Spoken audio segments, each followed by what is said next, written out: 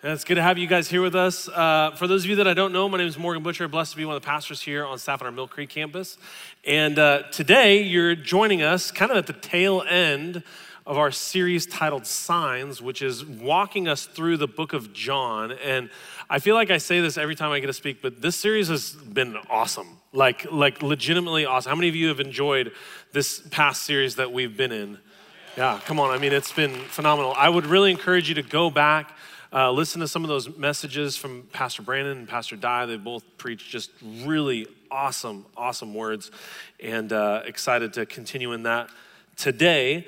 But we've been working our way through the book of John, and the book of John is scattered with these signs, these miracles, wonders of Jesus. I don't know why I do this when I talk about signs and wonders.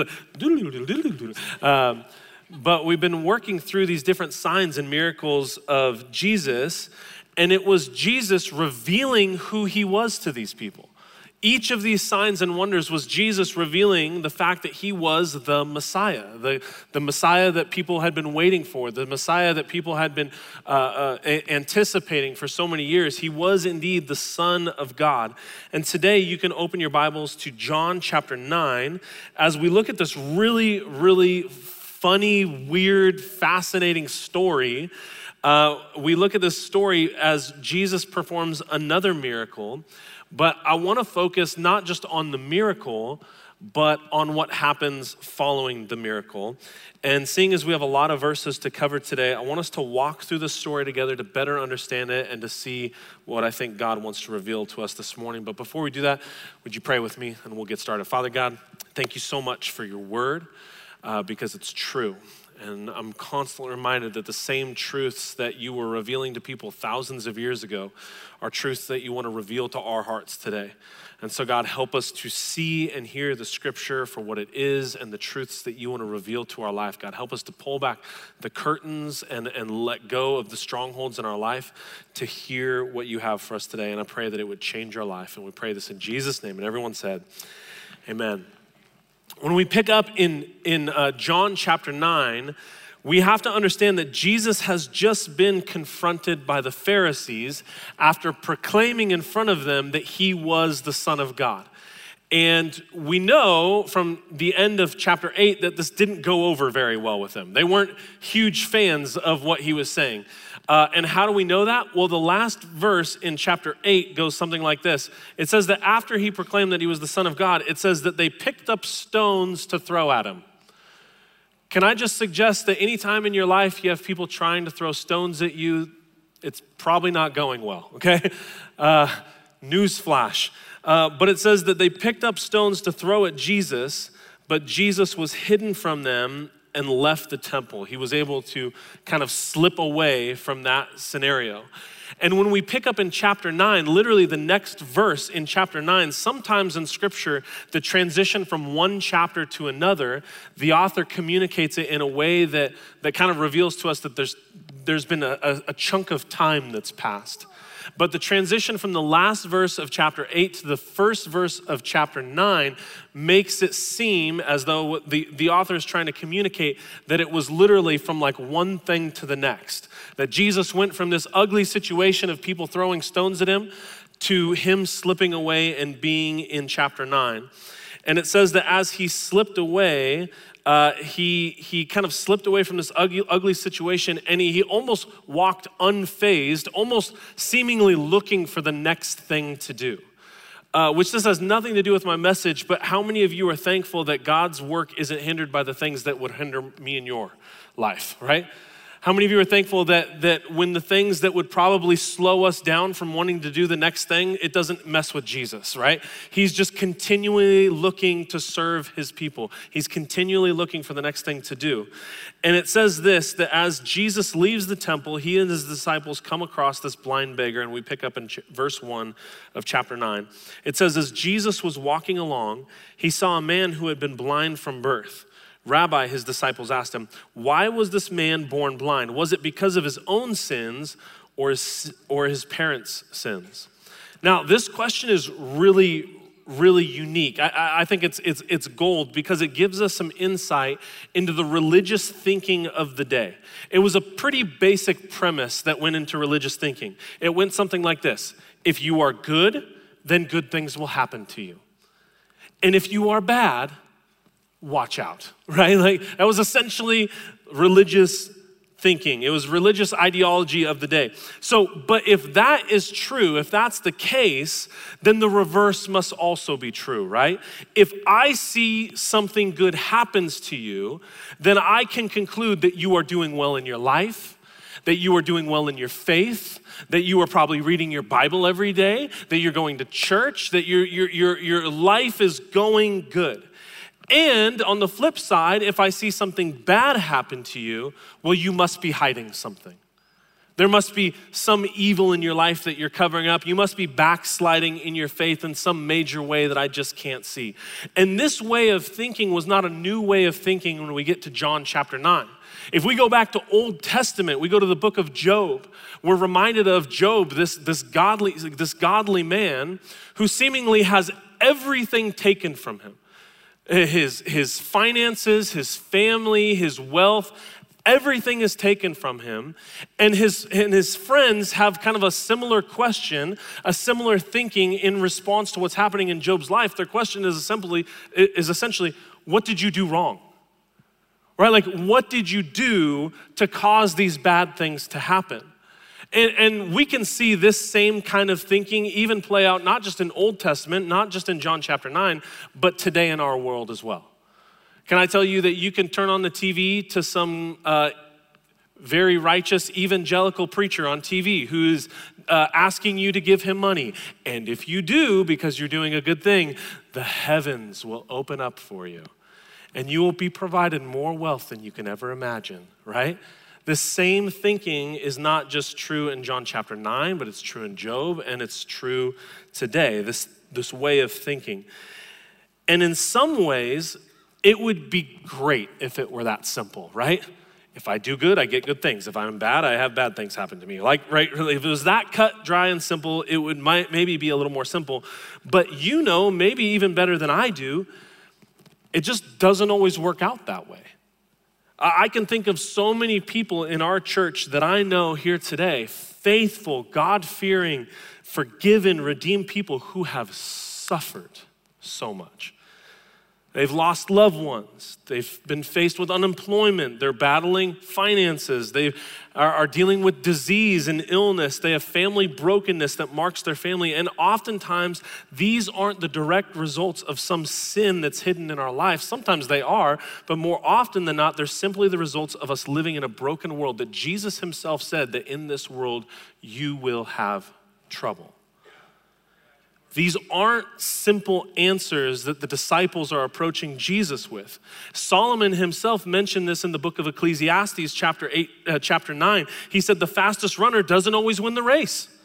The strongest warrior doesn't always win the battle. Isn't that true for me on the football field this year, right? The wise sometimes go hungry. The skillful are not necessarily wealthy, right? It doesn't always add up. It's not as simple as these people are trying to make it. So Jesus does not answer the question in the way that the disciples were expecting. Look at what he says in verse 3.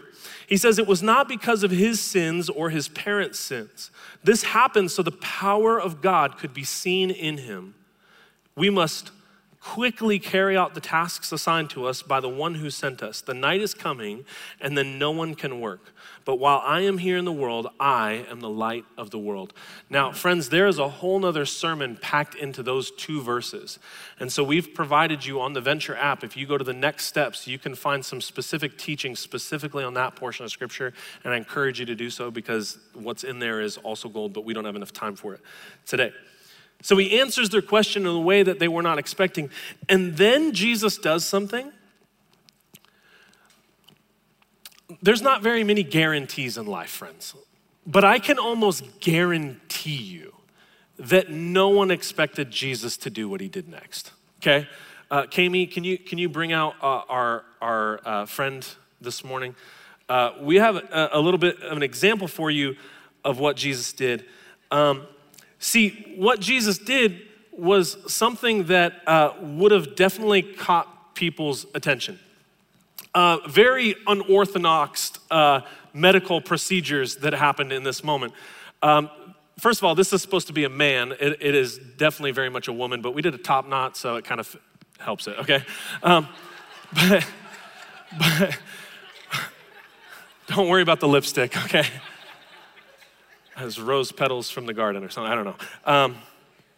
What Jesus does next, it says that Jesus walked over, and it says that he spit in the dirt. I'm not gonna spit in this, don't worry, that's really gross. But he spit in the dirt and he made mud. And with the mud, he took it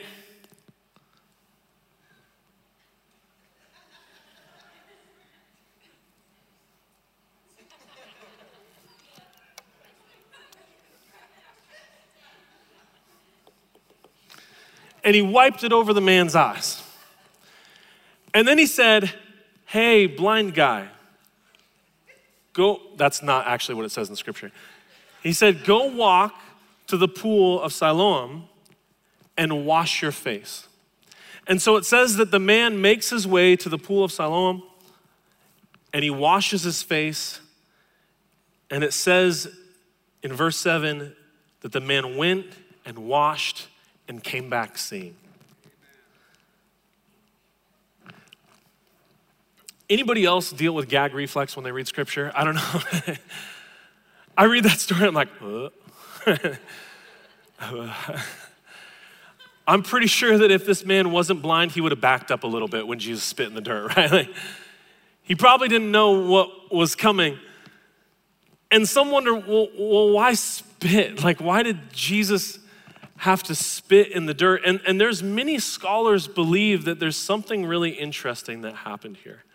Scholars believe that Jesus was expanding the people's faith to reveal further that he was the Messiah. He was trying to connect the dots for people. If we go back to Genesis chapter 2, verse 7, when God creates man, it says that it was out of the dust of the earth that God formed a man. And it says that it was God's lips who breathed life into the man's nostrils that gave life to the man. And Jesus is trying to connect the dots for people. He is showing his power as creator by imitating the original creation of man from Genesis 2. He used the dust of the ground. He used the dirt, and then he used the spit from his mouth to give the man new sight. Jesus went away, he told him to go wash, and the man came back seeing. You see, there's something interesting that happened here. Somebody in the middle of service grabbed me and said, you know what's interesting about that story, Morgan? It's that this guy was totally used to dirt in his life. He was totally used to dirt. As a blind beggar, you know where he spent his time? In the dirt, on the ground. People walking by, kicking dirt in his face. Never really knowing how dirty he was, but constantly in the midst of the dirt. But you know what? This time there was something different about the dirt. It was that Jesus, from the lips of Jesus, every time something comes from the mouth of God, there is life. There's new things. There was something different about this. And Jesus wipes this mud with this spit on this man's eyes, and he goes away and he comes back seeing. Friends, this is more than a medical miracle that we're seeing. This was life transformation like we can't imagine. Soon after this man was born, this man's parents, and we'll meet them in a second, they would have been so heartbroken to learn that their son would be disabled. Because friends, there is no support for a disabled person in this time, right? There is no therapists. There is no beautiful golden retriever seeing eye dogs, right? There's no substantial government programs available. There is nothing. He would be destined to live his whole life a beggar, to just live trying to get by to the next day. And on top of all this, instead of first being met with compassion, do you know the way that people would have viewed him? They would have looked at him with judgment, questioning what he did or what his parents did to deserve this fate.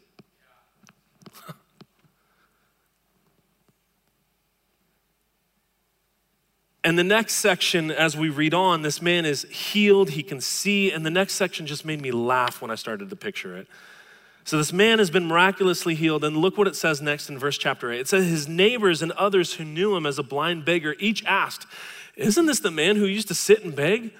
Some said he was, and others said, no, he just kind of looks like him. But the beggar kept saying, yes, I am the same one. They asked, who healed you? What happened? And he told them, the man they called Jesus made mud and spread it over my eyes and told me, go to the pool of Siloam and wash yourself. And when I was washed, I could see. Well, where is he now? They asked, well, I don't know. It literally sounds like a Key and Peele skit, right? It's like a Saturday Night Live, right? You just got to imagine it for a second. These people are arguing back and forth. Hey, is that the blind guy? I just saw him yesterday. He was just like laying in the dirt. They couldn't possibly be the guy. No, I think that is the guy. Oh, are you sure? No, it could be his doppelganger. I don't know who that is. It kind of looks like him. The hair is a little messed up though. I don't really know. And the whole time, just imagine this guy is just standing there. I'm the guy. Hello, I'm right here. Why don't you just ask me if I'm the guy? You ever had that happen before? People are talking about you and you're standing there like, hello, I can hear you. And this guy is standing there, and it's a hilarious setting, but apparently this man's answer wasn't good enough for his neighbors to believe that he actually was the man that Jesus just healed. So they call in the big guns. They call in the big guns because this happened on the Sabbath. And so the fact that somebody would have stopped what they were doing and done the work of healing somebody would go against the rules of the Sabbath. And so they bring in the big guns, they bring in the Pharisees, and this is what it says in verse 13. It says, they took the man who had been blind to the Pharisees because it was on the Sabbath that Jesus had made the mud and healed him. The Pharisees asked the man all about it. So he told them, he says it again, he's like, well, okay, so he put mud over my eyes and I washed it away. Just imagine a blind guy trying to tell you like what happened. And I don't really know how to explain it, but then I could see, right? Some of the Pharisees says this man Jesus is not from God, for he is working on the Sabbath. Others said, but how could an ordinary sinner do such miraculous signs?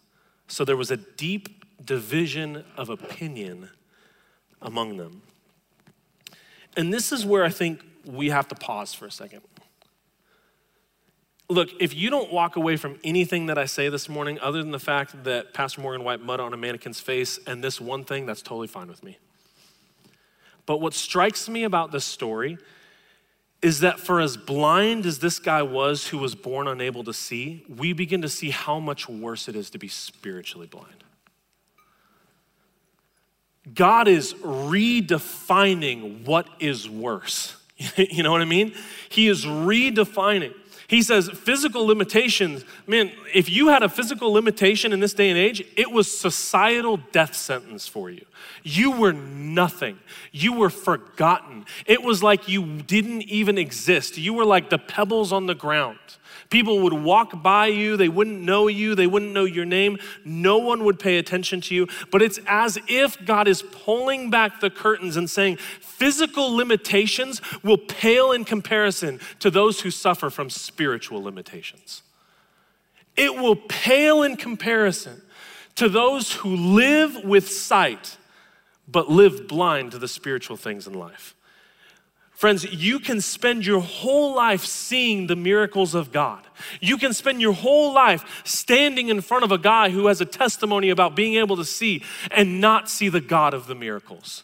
You can spend your entire life knowing all the stories of Scripture, knowing all the miracles that John lays out in John chapter 9. You could go on missions trips and see miracles right in front of your face. You could see provision happen in your family. You could see healing happen in your family. You could be the witness and the miracle that God is providing for. You could see all the miracles of God and miss the God of the miracles. You can miss it. And this is exactly the way that we are to view the Pharisees in this moment. What is their main concern upon hearing that this guy is miraculously healed? It's not, oh my gosh, this is amazing. I can't believe it. Praise God, praise God that you can see. The response of the Pharisees isn't, oh, what is it like? What is it like to be blind your whole life and now be able to tell me about it? What are you feeling right now? What are you thinking? It's not who was this man who did this miracle? Who is this man who did this miraculous thing? You know what their response was? You mean to tell me that this guy did this on the Sabbath? Oh, how dare he? How dare he do something? Nobody's supposed to work. Nobody's supposed to lift a finger. No one's supposed to do something like that. How dare he? First of all, can we set a couple things straight? Jesus would never break the commandment. What he did was violate the rules about the Sabbath that the Pharisees had created, not the laws that God made. But secondly, aren't we missing the point?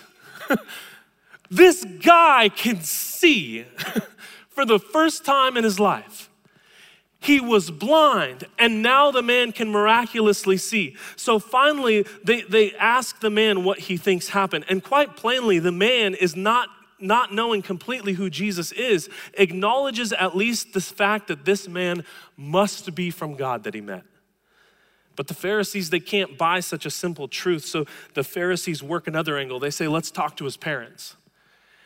And this was a strategic move on the part of the Pharisees, because we already know from what John mentioned earlier in the book of John that Jews had already agreed that if anyone was to confess Jesus is Christ, that they would be put out of the synagogue, which meant way more than they couldn't go in a building and they couldn't worship. It would be like societal outcast. They would be considered shunned by their society. It was a scary thought to consider. And so these parents are now brought into the middle of this situation, and knowing what it would mean for them to stand and speak that Jesus was the Christ, he was the Messiah, they say what they know. They say, we know that this is our son, and we know that he was born blind, but we don't know how he can see or who healed him. Ask him. And they say, he's old enough to speak for himself. Isn't this just getting uncomfortable? Can't you just feel the tension? The Pharisees are just trying to get them to admit that it was Jesus. They're trying to get this man to condemn Jesus for what he did.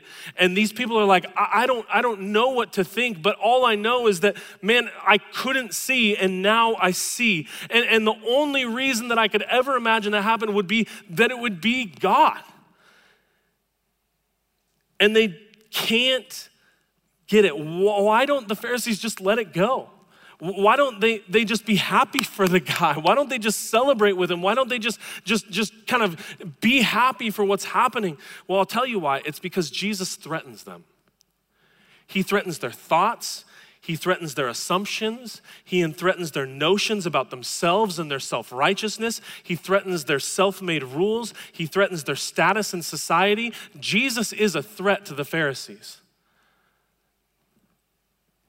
And the hard truth is that Jesus tends to do this to us too. There comes a moment in our life where the truth of who Jesus is threatens the very life that we've been living. It threatens the values that we've been living with. It threatens the decisions that we've made. It threatens the choices that we've made. It threatens the lifestyle we live. It threatens the beliefs that we have. There comes a point in our life where we are forced to either choose to believe in the life and the comforts of ourselves, or choose to believe that Jesus could actually be who he says he is. That he could actually be the miracle-working, grace-giving, all-sufficient Son of God. But these Pharisees are so blinded by the life that they've created for themselves, the comfort that they live in, and the simple truth won't convince them. Even when faced with obvious truth, they are blinded by the truth of themselves. And as the story continues, we just see how stuck they are in their thinking. They call this formerly blind man back again. And they lean into him pretty hard, and they're trying to get him to condemn Jesus. And they say, God should get the glory for this, don't you think? Because we know this man Jesus is a sinner. They're thinking with their status. They're thinking once again, focusing on getting this man to condemn Jesus. Their main concern is not even on the healing. It's not even on this miracle that just happened. It's all about the threat of who Jesus is to them. And this man, for all that he lacks and all the knowledge that he doesn't have, he is armed with one thing. And if I could say that there may be one thing that sets the spiritually blind free, it's this, it's truth. And with this truth, he once again speaks and he says, I don't know whether he is a sinner, but I know this. I was blind, and now I see. He says, Pharisees, you might not be concerned with my healing, but I sure am. Try telling these eyes what I believe. Try arguing with what I know happened in my life. Try telling me that I don't see what I see right now. Try telling me that he didn't provide for me when I didn't know how I was going to be provided for. Try telling me that that thing just happened by happenstance. Try telling me that that family member that I was praying for years and years and years didn't just get healed by Jesus. Try telling me that when I thought everything was falling apart, that just miraculously everything came together. Try telling me, because I can't argue with these eyes. I can't argue with what I'm seeing happen in my life. I can't argue with what I've just experienced. And the frustration of the Pharisees is beginning to rise. And they said to him, what did he do to you? How did he open your eyes? They have no idea what they're getting into. Because this quiet, lowly beggar is quiet no more. Look at what he says to him in verse 27. He says this, he says, look, I told you once, didn't you listen? Why do you want to hear it again? Do you want to become his disciples too? Which is just total mic drop, right? Like, oh shoot, that's cold. It says, then they cursed him. And he said, you are his disciple, but we are disciples of Moses, which is just so ironic. It says, we know God spoke to Moses, but we don't even know where this man comes from. This is great for a couple reasons. One, because they actually think that calling this guy a follower of Christ is an insult, when it's probably the nicest thing that you could ever say about a guy who spent his entire life blind. But second off, it shows how ignorant these people are of what Moses actually taught, of what Moses actually preached, of what Moses actually proclaimed. Because if they would look to the words of Moses from Old Testament, they would notice that Moses, as well as anyone, believed that the Messiah was coming. Luke would also mention this messianic prophecy that Moses spoke in Deuteronomy chapter 18:15. Look at what Moses said. He said, the Lord your God will raise up for you a prophet like me from among your fellow Israelites, and you must listen to him.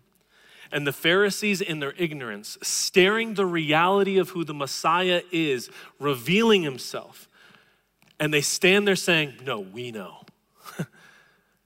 We know better than you. How could this possibly happen? How could someone like you be healed? How could this man actually do this? It's impossible. And then the man responds in verse 30. He says this. He says, why, that's very strange. He healed my eyes, and yet you don't know where he comes from. We know that God doesn't listen to sinners, but he is ready to hear those who worship him and do his will. Ever since the world began, no one has been able to open the eyes of someone born blind. If this man were not from God, he couldn't have done it. And having nothing to answer back with, the Pharisees cast this man away. Think about this for a second. The religious leaders throw this man out. This man who had nothing, who just experienced a miracle upon miracles. They throw him out because he won't play their game. He won't just be quiet and go along with it. He won't just sacrifice what he knows to be true in order to keep up the Pharisees' illusion of righteousness. And here we get to see such a drastic contrast, because where the Pharisees throw this guy out, the Savior seeks him out. Where those who were blind to see what was actually happening throw him out, and with disbelief of who this man is and what this man could have gone through, the Messiah goes and he seeks him out. It says that Jesus comes to him in verse 35. It says, when Jesus heard what happened, he found the man and he asked him a simple question. He said, do you believe in the Son of Man? And the man answered, who is he, sir? I want to believe in him. And Jesus says, you've seen him, and he's speaking to you. Yes, Lord, I believe, the man said. And he worshiped Jesus. Then Jesus told him, I entered this world to render judgment, to give sight to the blind, and to show those who think that they see, that they are in fact blind. Jesus speaks the truth of who he is with the same lips that healed this man's sight. And this man who had nothing finds that Jesus came to give him way more than just physical sight. He came to remove the blinders from his soul to all that God wanted to give him, all that was truly good, all that was eternal, all that was perfect, all that was holy. It was so much more than him just having this physical limitation.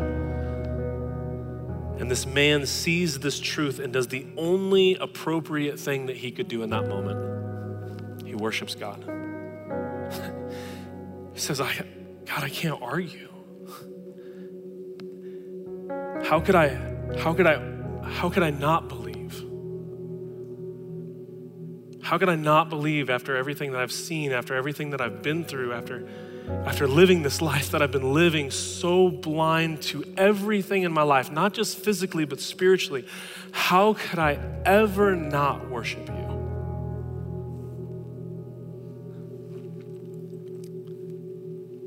And the Pharisees watched this whole thing. And probably the greatest tragedy is that they still walk away blind.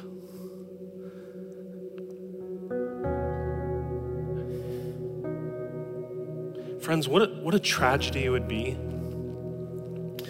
to live our whole life knowing the miracles of Jesus in Scripture. Hearing stories of people in our own community on a weekly basis that have God moving in their life. What a tragedy it would be to be faced with such great, immense hurdles in life and then seemingly out of nowhere have them just be taken care of. And so easily, you know what we do? We write it off and we think, oh, whew, what a relief. Well, that was fortunate that happened the way that it did. It's fortunate that thing just happened the way that it did. It's so, man, I'm so thankful that this person is finally healed and out of the hospital. I'm so thankful that they don't have to deal with that thing anymore. Man, just what a relief it is. And could it be that the entire time that we're staring the miracles of God in the face, we are completely missing the fact and the truth that it's the God of the miracles who's trying to speak to our hearts to say, open your eyes to who I am. I remember when I was a junior in high school, and man, I was as spiritually blind as you could get. Didn't grow up in church, didn't have any church background. Man, and I remember that moment. You probably remember it too. Where you faced the reality of who Jesus was in your life.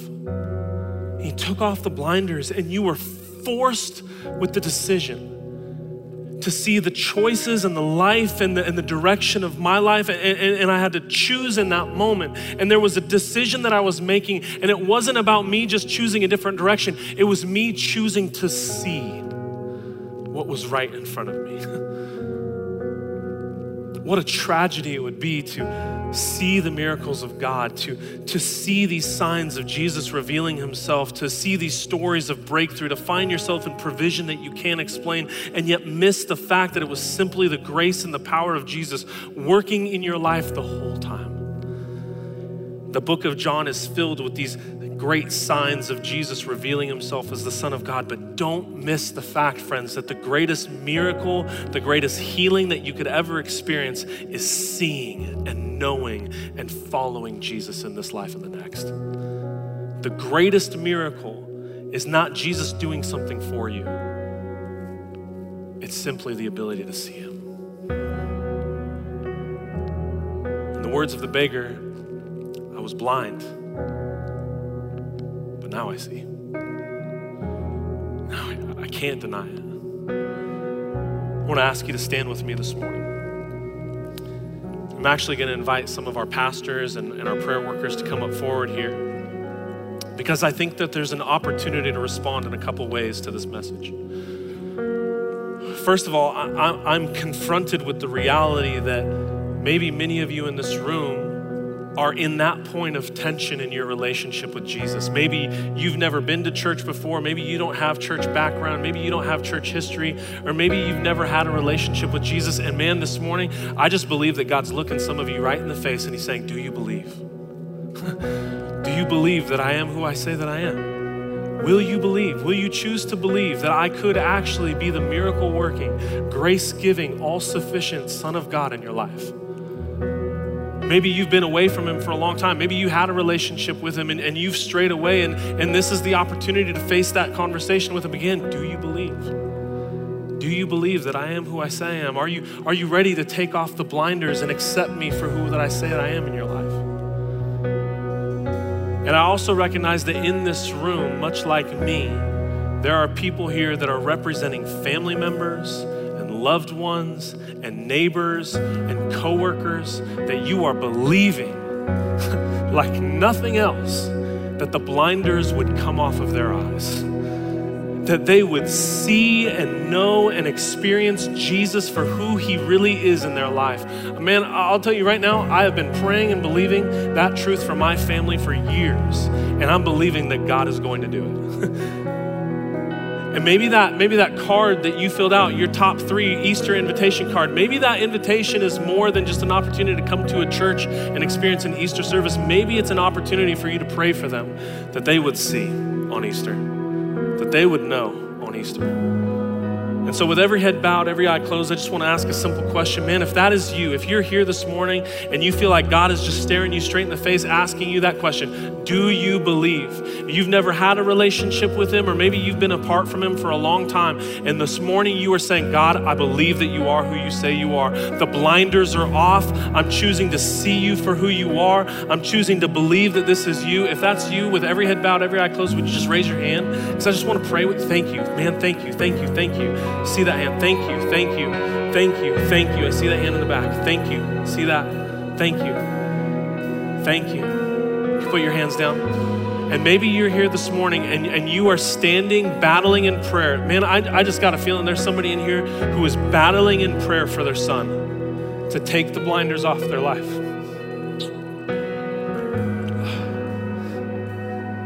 And we're standing with you. We're standing with you. We're believing that Jesus is going to reveal, that they are going to know and experience and see that life. And so if that's you here and you're representing someone this morning that you're believing for, that God would just show himself to them, would you just lift up your hand so I know who we're praying for? Yeah, hands up all over this room. Come on. Here's what we're going to do. I'm going to ask you right now, if you raised your hand for any one of those things this morning, I want you to come up front. Just step out of your seat. I want you to come forward. These people in the front are just going to begin to lay hands on you, pray with you, agree with you. This is your opportunity to just stand before God and fight for these people in your life. This is your opportunity to stand before God and say, Jesus, I'm choosing to believe in you this morning. And we're going to do exactly what that blind man did. In response to our belief, we're going to worship this morning. And so let's pray. Father God, we thank you so much that you are a God that reveals your true nature to us, God. We believe in each and every one of the people that are represented up here, God, that you have a way for them, God, that you have a plan and a purpose for them, God. We call them redeemed in advance for what you're going to do in their life. And for each and every person who raised their hand and made that decision this morning to say, I believe, God, I pray that you would set them on a new course and that you would fill them with faith this morning. In Jesus' name, let's worship.